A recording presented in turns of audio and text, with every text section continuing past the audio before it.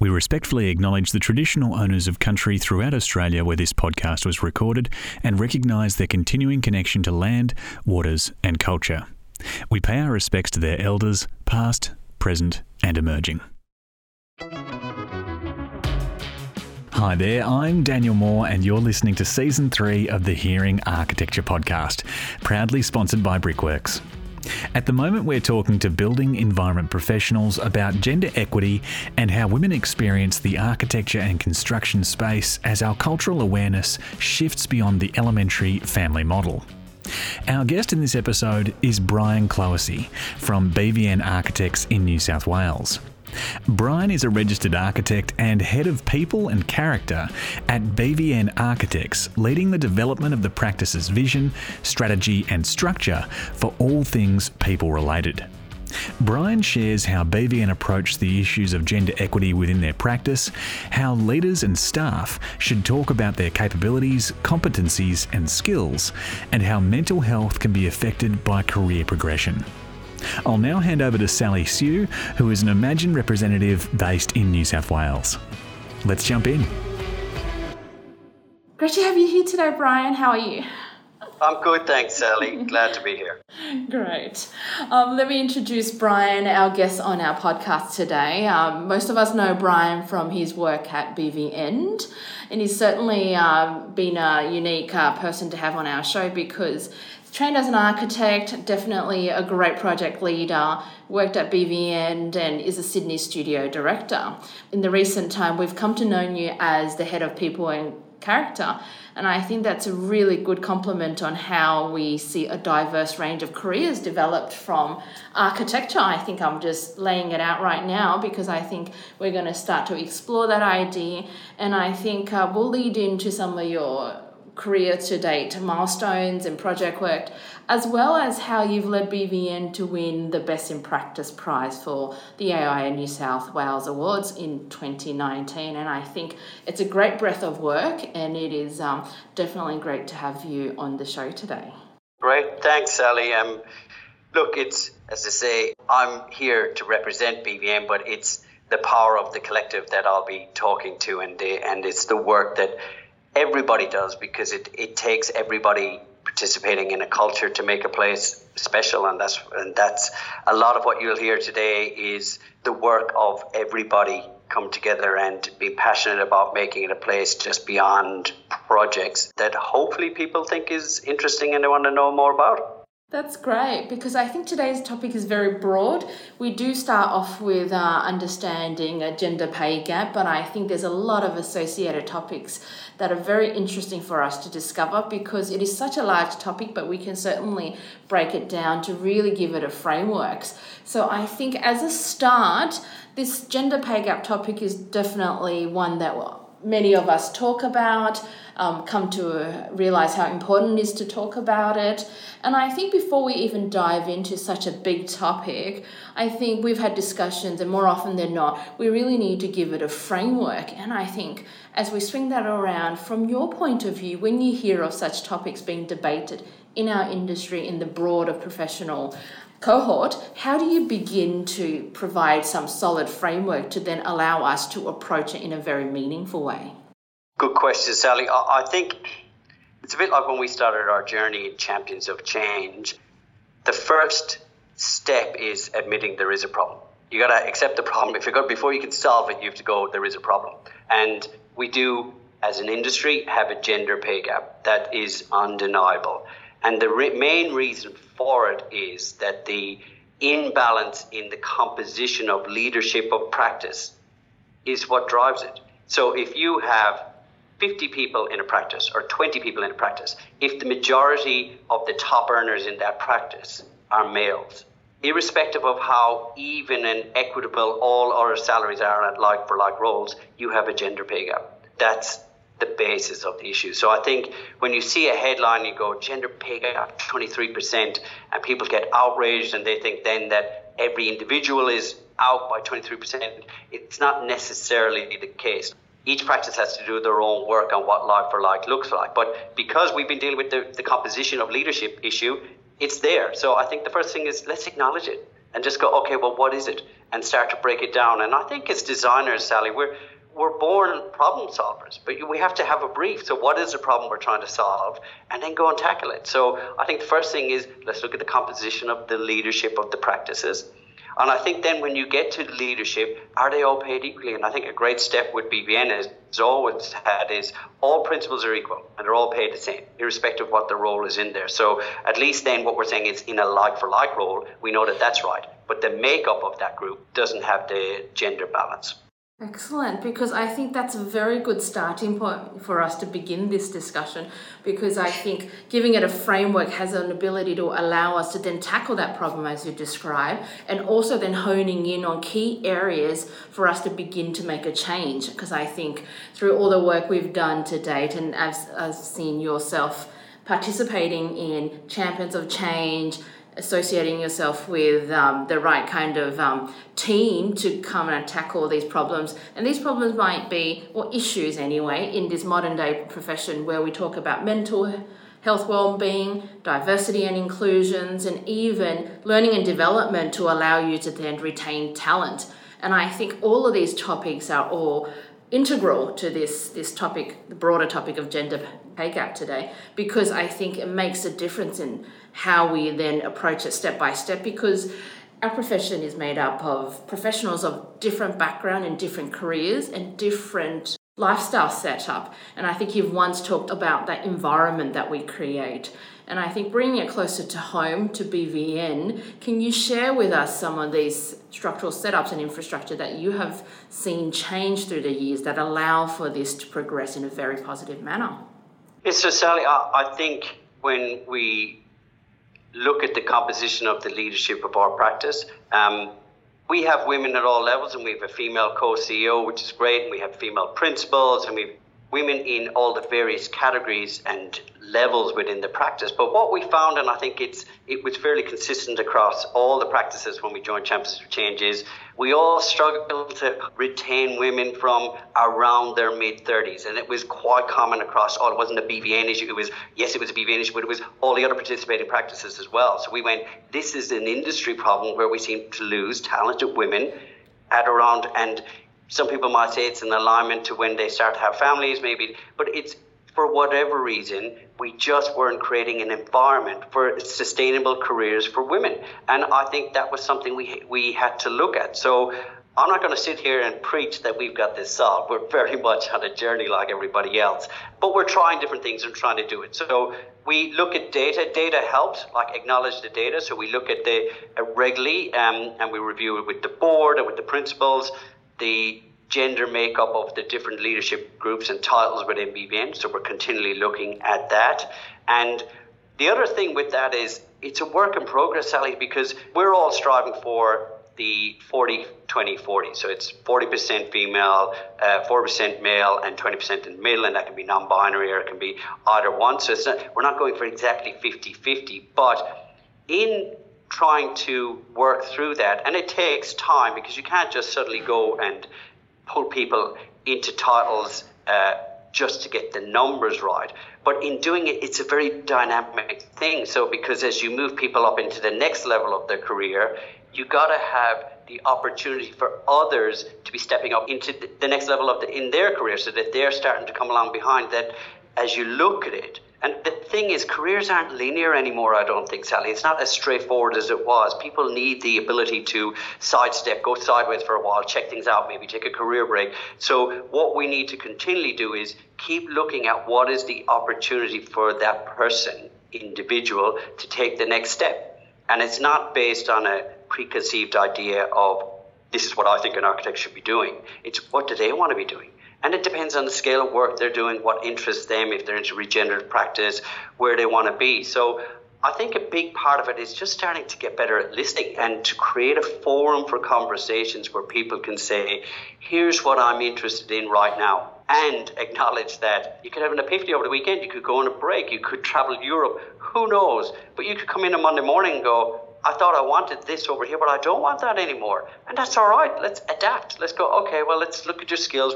Where do you want to go and how do we support you to go there? So I think there's lots of things that we did. So We introduced flexible working, which starts to support people. And then again, if you do good policy making, Sally, I think it positively impacts everybody, not just women, but men in the practice too. So look at Flex. We looked at how people take parental leave, start encouraging secondary carers into doing more of a role so they can support primary carers to go back into their work and get back into practice, because we look at what is the impact of career breaks to women and what is the pressure it puts on. And the interesting thing, when you chat to them, so another part of it is listen and learn. We do listening and learning sessions every couple of years.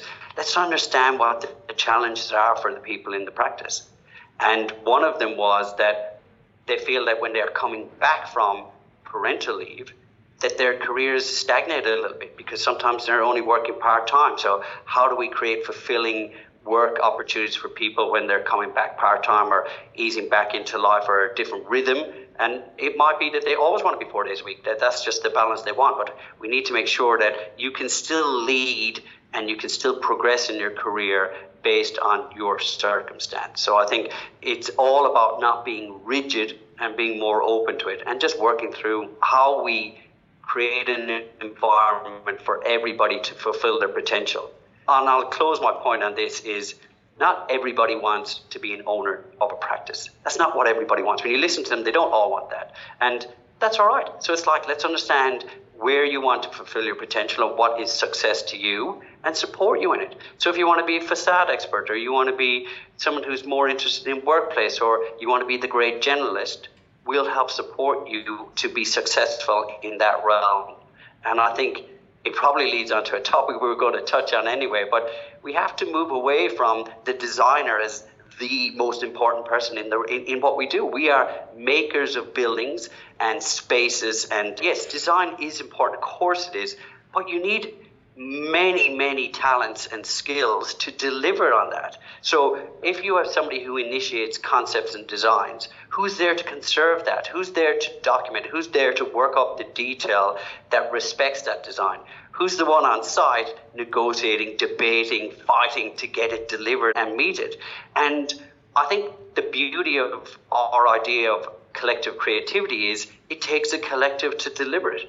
And it takes a collective of designers and professionals, but it also takes all these wonderful people who partner with the design teams, like who creates IT infrastructure so you can do your best work, who creates a physical environment where you're comfortable and you're able to do your stuff. So lots of people participate, and I think what we need to do is recognize the diverse talents and contributions that lead to the resultant buildings that we see and in magazines. And I think part of the shame is that sometimes the attribution is quite limited to a core group, which no doubt I've been part of it. Yes, core group do massive hours to deliver a building, but there are lots of others who enable us to do that. That's amazing to hear you describe all of that, because I think, like you said, it's absolutely all integral, that everything you mentioned to date just then about having better conversations, learning that language to then speak with your colleagues, to allow a cultural awareness on how to promote women and talent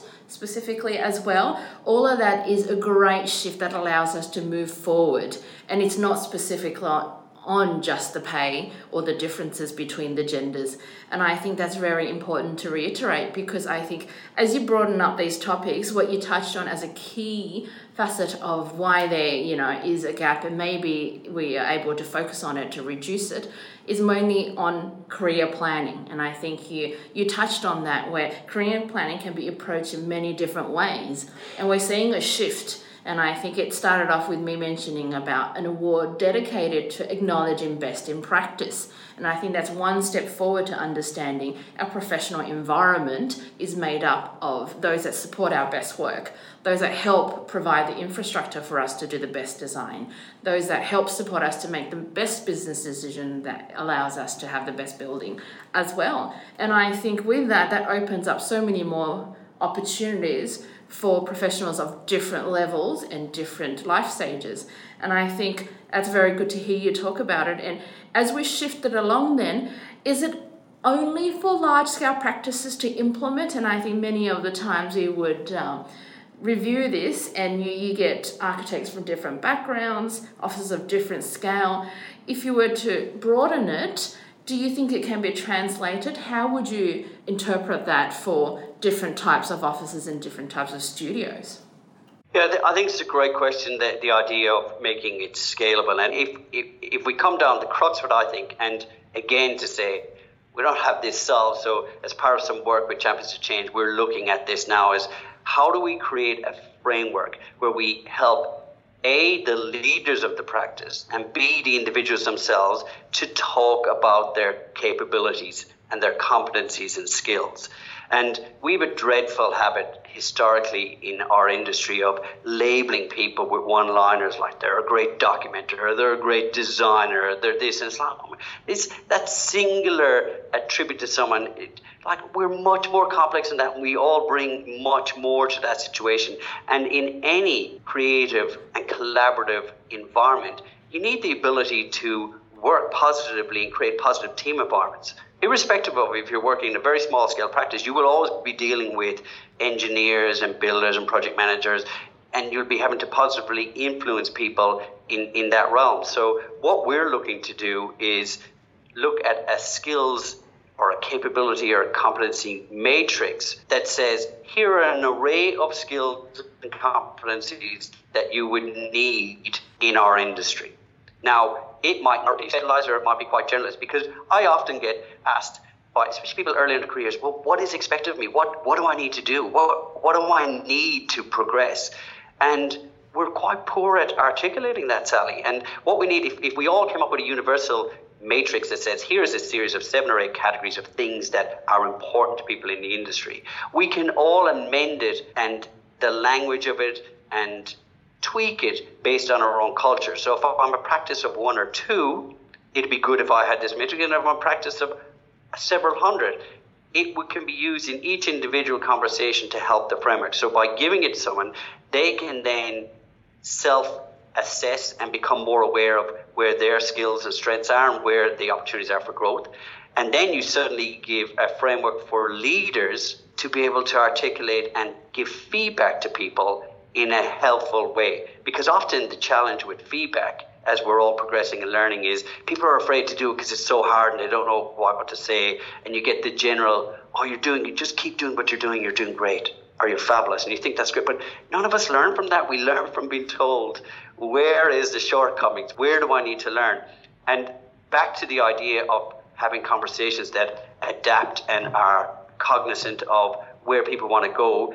The skills you need are directly related to where you want to go. So if you want to lead big projects, okay, here are some skills you're going to need to be able to do it. If you want to be a facade specialist, or I don't know, if you want to be on site, you love delivering buildings on site. So what are the skills you need to do it?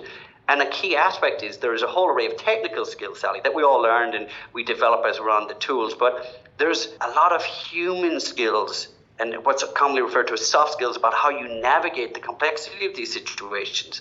How do you compromise? How do you negotiate? How do you create a positive environment where people will flourish and step up and want to take the next step? And I think for leaders in architecture, I think it's so challenging because it's so complex. They've got deliverables for builders that are smashing the desk and going, where's this drawing set? And when is this getting out the door? You have a team who are all humans, designers, architects, interior designers, technicians, who are all people who've got career aspirations. They want to be growing too. Yeah, they want to help deliver it. Everyone's passionate to deliver a great outcome, but they should be growing in that. So now you're asking a leader to manage their career through all this, give them timely feedback, nurture them, make sure they're in a good headspace, make sure they're well themselves, their oxygen mask first before they look after others. So, wow.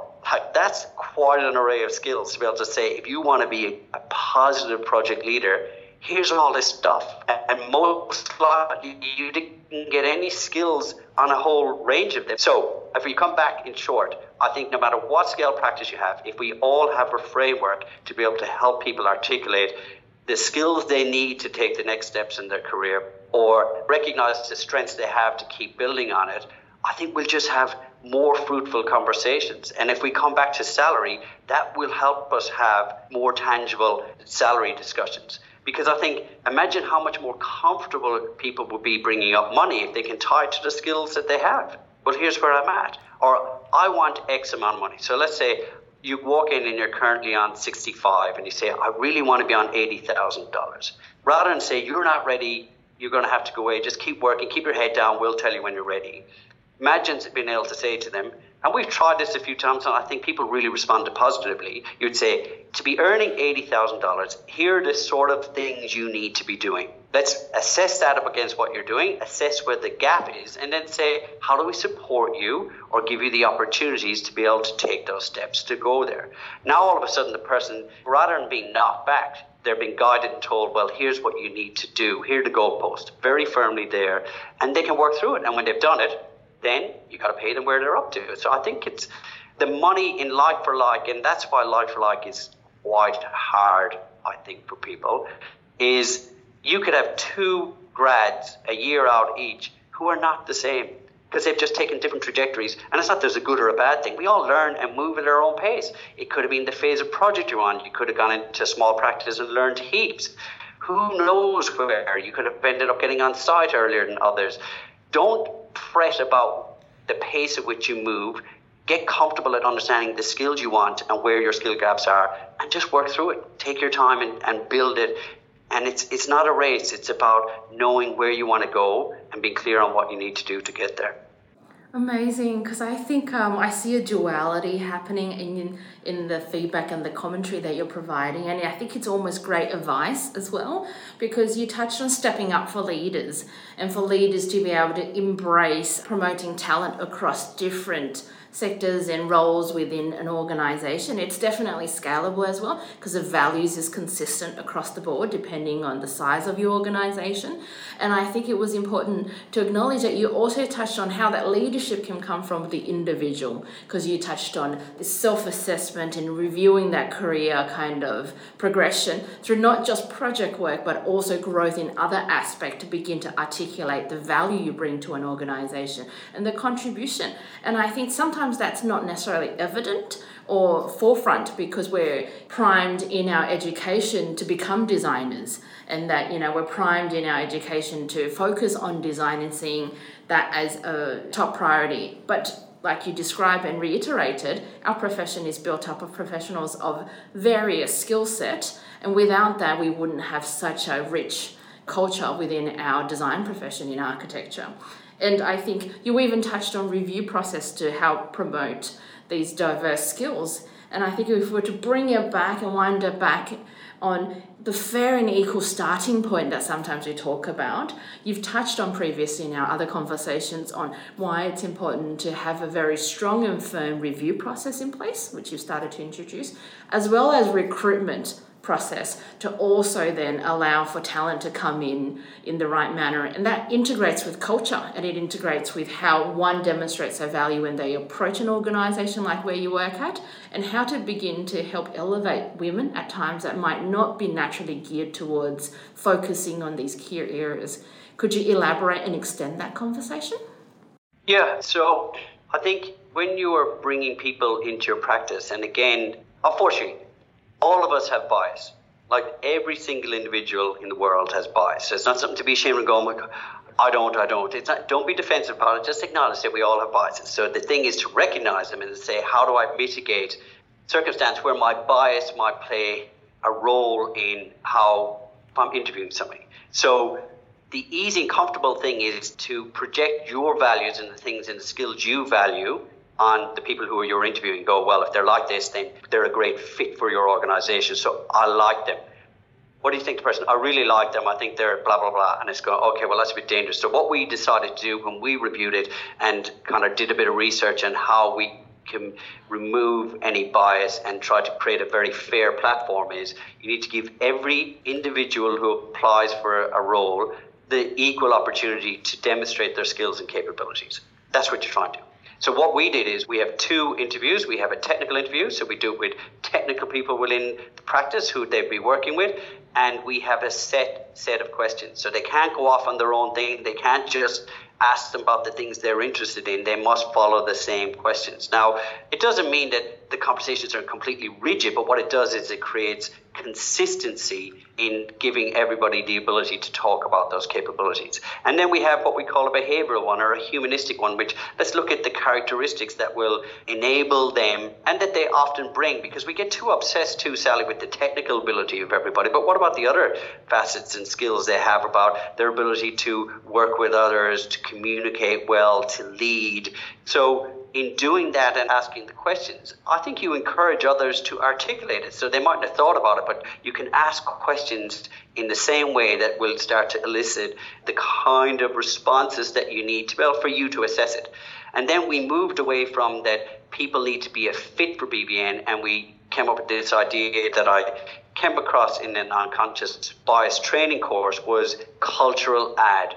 What is the cultural add of this individual? Because all our cultures are evolving. They evolve on the context of what's happening in the world around us. So I think the other beauty of that is that you can see and recognize where the strengths and skills are. So what we're trying to do with having better conversations and more regular conversations about your career and your strengths is hopefully give everybody a platform to be able to, with confidence, articulate where they think their skills are with feedback from others. So my self-awareness will only get me so far unless you're very attuned and you've done it a lot over your career. You'll be a bit out. Early on, you'll probably think you're a bit more advanced than you are, or maybe you undersell yourself a bit, and calibration will help you just realize, well, here's the observations of those around you. And I think that also helps in money, because when you're going to talk about money, it is related to the capabilities and skills and the impact that those have in what you do. So get a consistent framework,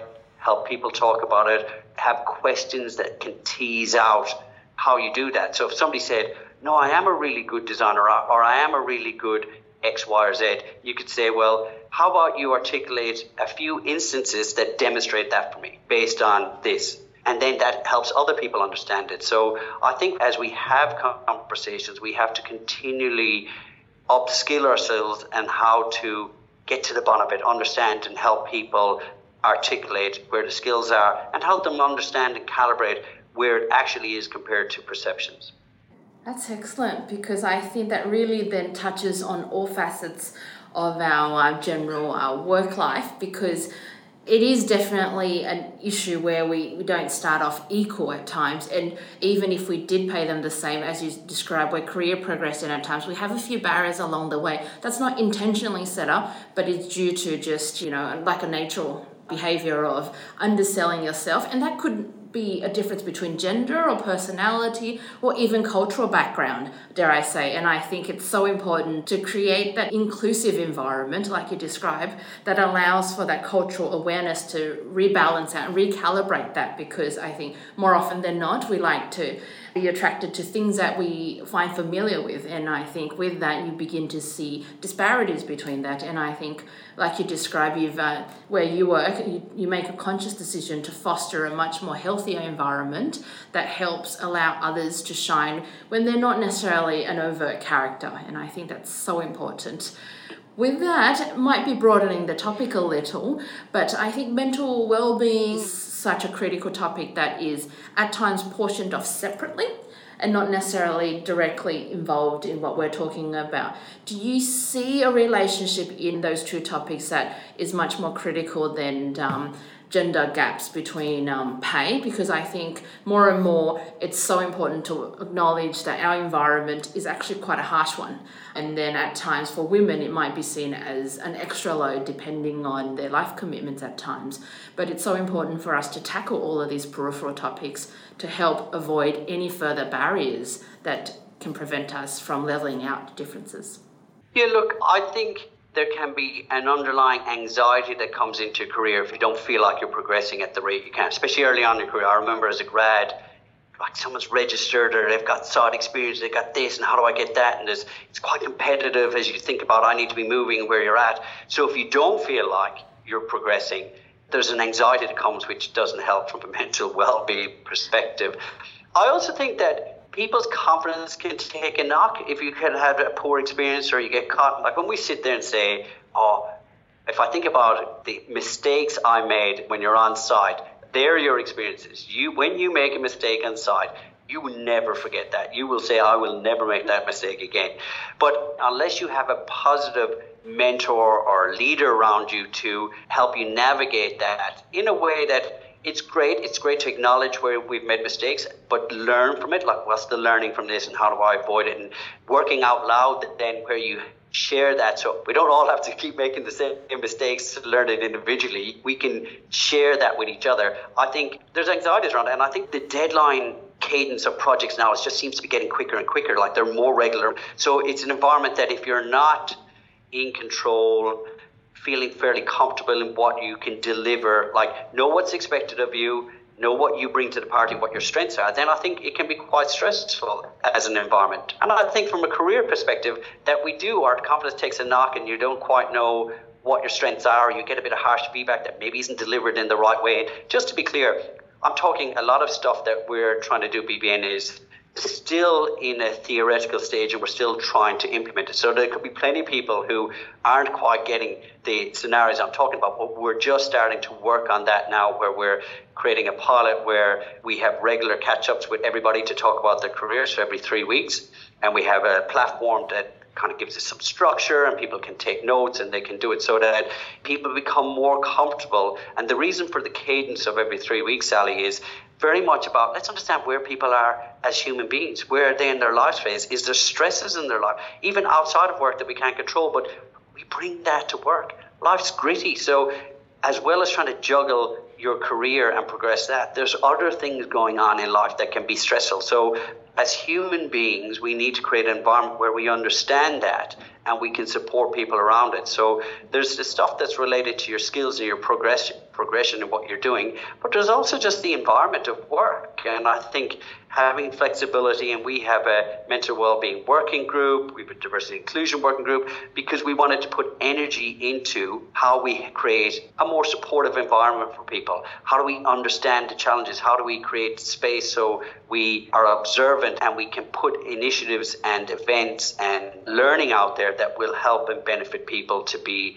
more well-beings in essence. And from a duty of care perspective, I think it just makes sense to create an environment where people are happier, healthier, balanced. And I'm not saying the cadence of deadlines means there will always be a degree of stress, but if we can create some resilience in our people and balance and help and give them the tools, then I think it'll help them have a more long term. And maybe women have left it because they look at it and we haven't done that well up to this point, and they go, it's not sustainable and I don't want to work like this and it doesn't make sense to me, because they pop up in other places and they become project managers and they come out and they turn up in different places where other facets of our industry did it better, so they were drawn there. So if we're going to compete with that and keep good people, talented people, irrespective of gender, we have to be leading employers, not just in our industry, but in Sydney or in Brisbane or wherever you are. Like, the thing is, we will only deliver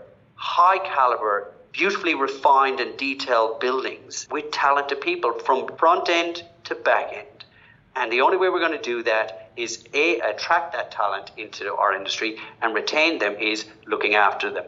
And I think pay is an aspect of that, but so is career support, mental well-being. And we look at all aspects of that. So we look at how do we help people be more active and encourage people to go for lunchtime runs and walks and get out of it and actually create an environment where it's not a rigid, you're in the office and you must be working. It is, so the mantra that I use is, I want to create an environment that enables everybody to do their best work. Now, be it in the studio, out of the studio, or in whatever way, that's our job. So that's what I've got to do it. So then I think mental well-being and their physical well-being is tied to that. So we try and connect people. The other side of it is in a hybrid environment, and when we've had lockdown, Sally, is how do we help people to feel connected to the organizations they're in? It might be, I can only assume it's a little easier in small practice because you can come together much easier. But in bigger practice, how do you feel like teams are connected when some people are remote and some people are in studio? How do you feel like they belong to something? And I think that's a fundamental aspect of feeling like you can be yourself and you can be that diverse individual and you can bring all your talents. Is you feel you can be yourself You can be who you are, you can dress like who you are, you can behave like who you are, obviously if it's in a positive way, and you feel like I truly belong to this place and not just teams. Because the thing you look at is work can be lonely, even in a big team, if we haven't got the right environment. Excellent, absolutely, and I think you've really touched on that topic in a very, very sophisticated manner, and it's complex, like you described, because just by linking culture and mental well-being, the environment that you touched on is critical. And I think, to recap some of the topics you mentioned, they're all so familiar with deadlines looming, having resources either not enough, not being able to handle on-site issues because of pressures that are unreasonable, unhealthy. All of that has a contributing factor into just the differences in our role and whether someone would be willing to take up on the job or not. And I think let's hope that it doesn't add to the topic today on what's causing a gap between our gender pay. And I think it's so important to acknowledge that, because all of the contributing factors are barriers that we want to make sure we minimize and remove, so that it's like what you described. Hopefully pay is a given by that time, and that we all both, everyone grows together as a profession, so that it's not something that we focus on and we move on from, not having separate work life environments that we have to clearly demark so that we can actually survive a day-to-day lifestyle. So I think it's so good to hear you talk about it in detail. If we were to wrap up the conversation, and I think we've meandered through quite a few key topics to link back to our main focus today, which was a gender pay gap, how do you see our profession moving from now on? You've touched on quite a few optimistic programs and policies that you're implementing. As a holistic profession, we're really hoping that everyone contributes to this. I think our starting point is to have conversation, that we are actively talking about it, and we're reporting on our progress, even though it's slow, but we are moving in the right direction. Definitely, we have to acknowledge more can be done. But from a personal point of view, from your role, do you see it progressing in a different way, or, is there any particular projects that you're working on that you see will be the next step forward? And I think it's just sharing it with the leaders out there and seeing if everyone had further ideas as well.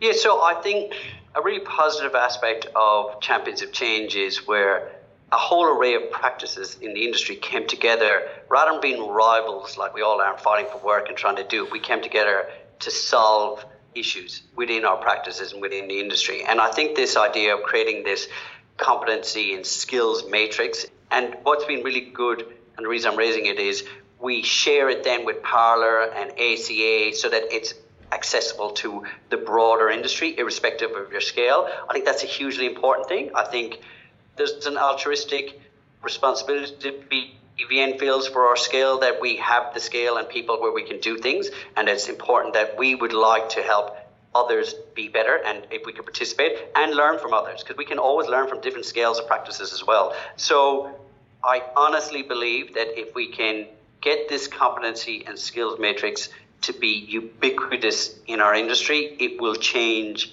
dramatically the landscape. It will be so impactful in a positive way if done well. It suddenly empowers leaders to give feedback. It empowers people to be able to articulate and discuss their careers.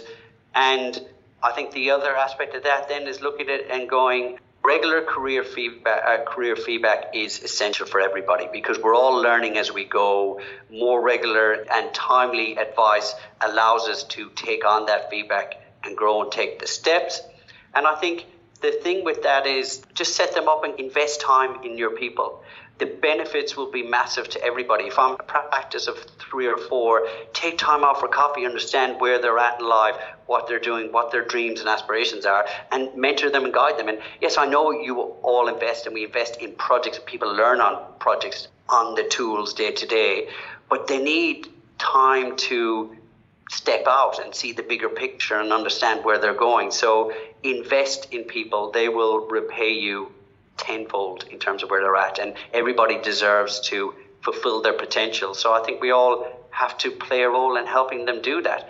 And I come back to the point, not everybody needs to climb to the top of the mountain. That's not what everybody wants to do. And don't be afraid of trying different things. Like the career is not linear anymore. It's a bit like there's tangible steps sideways. Check something out, go into it. If you're curious about it, have a go. And who cares if it doesn't work out and it's not for you, then you can always step back in, but you suddenly step back into where you were with a stronger belief in that's more what I want to do. So yeah, don't stress about what other people are going at the pace at which they're moving. We're all unique and we have our own trajectories and we have our own skills, but start to get comfortable in what your skills are and be confident in it and say, this is what I bring. And if I look at it, the reason I'm where I am now is because I recognized where my strengths were and I started to follow that. I was never going to be a great designer. It's just not who I am. I could conserve design and I could lead projects from that aspect of it, but I just wasn't. And rather than feel bad about it like I was for a while and go, oh my God, I can't do this, it's go, okay, well, what else do I do? I bring something else.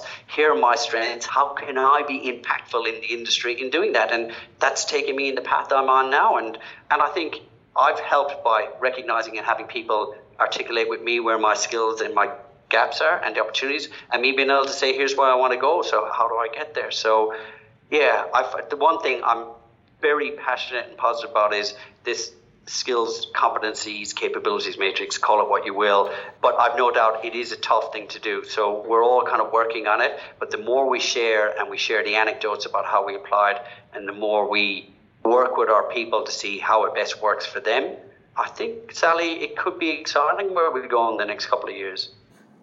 Thanks, Brian. I think that definitely is a great closing point, because I think we're very optimistic about the future. And I think with all of this, I think there's a lot of food for thought for anyone listening today. Great. Thank you.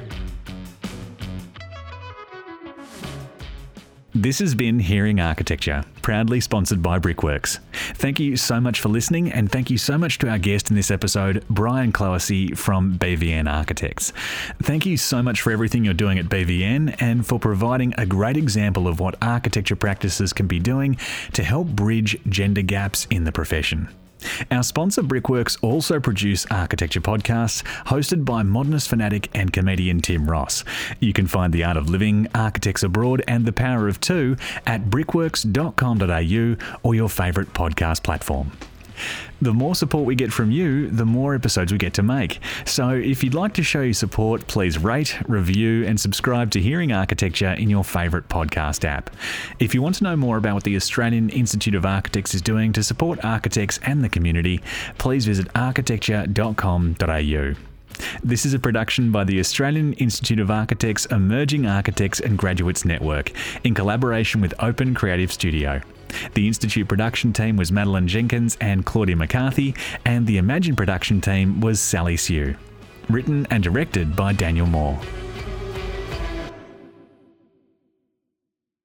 This content is brought to you by the Australian Institute of Architects, Emerging Architects and Graduates Network in collaboration with Open Creative Studio. This content does not take into account specific circumstances and should not be relied on in that way. This content does not constitute legal, financial, insurance or other types of advice. You should seek independent verification of advice before relying on this content in circumstances where loss or damage may result. The Institute endeavours to publish content that is accurate at the time it is published, but does not accept responsibility for content that may or will become inaccurate over time.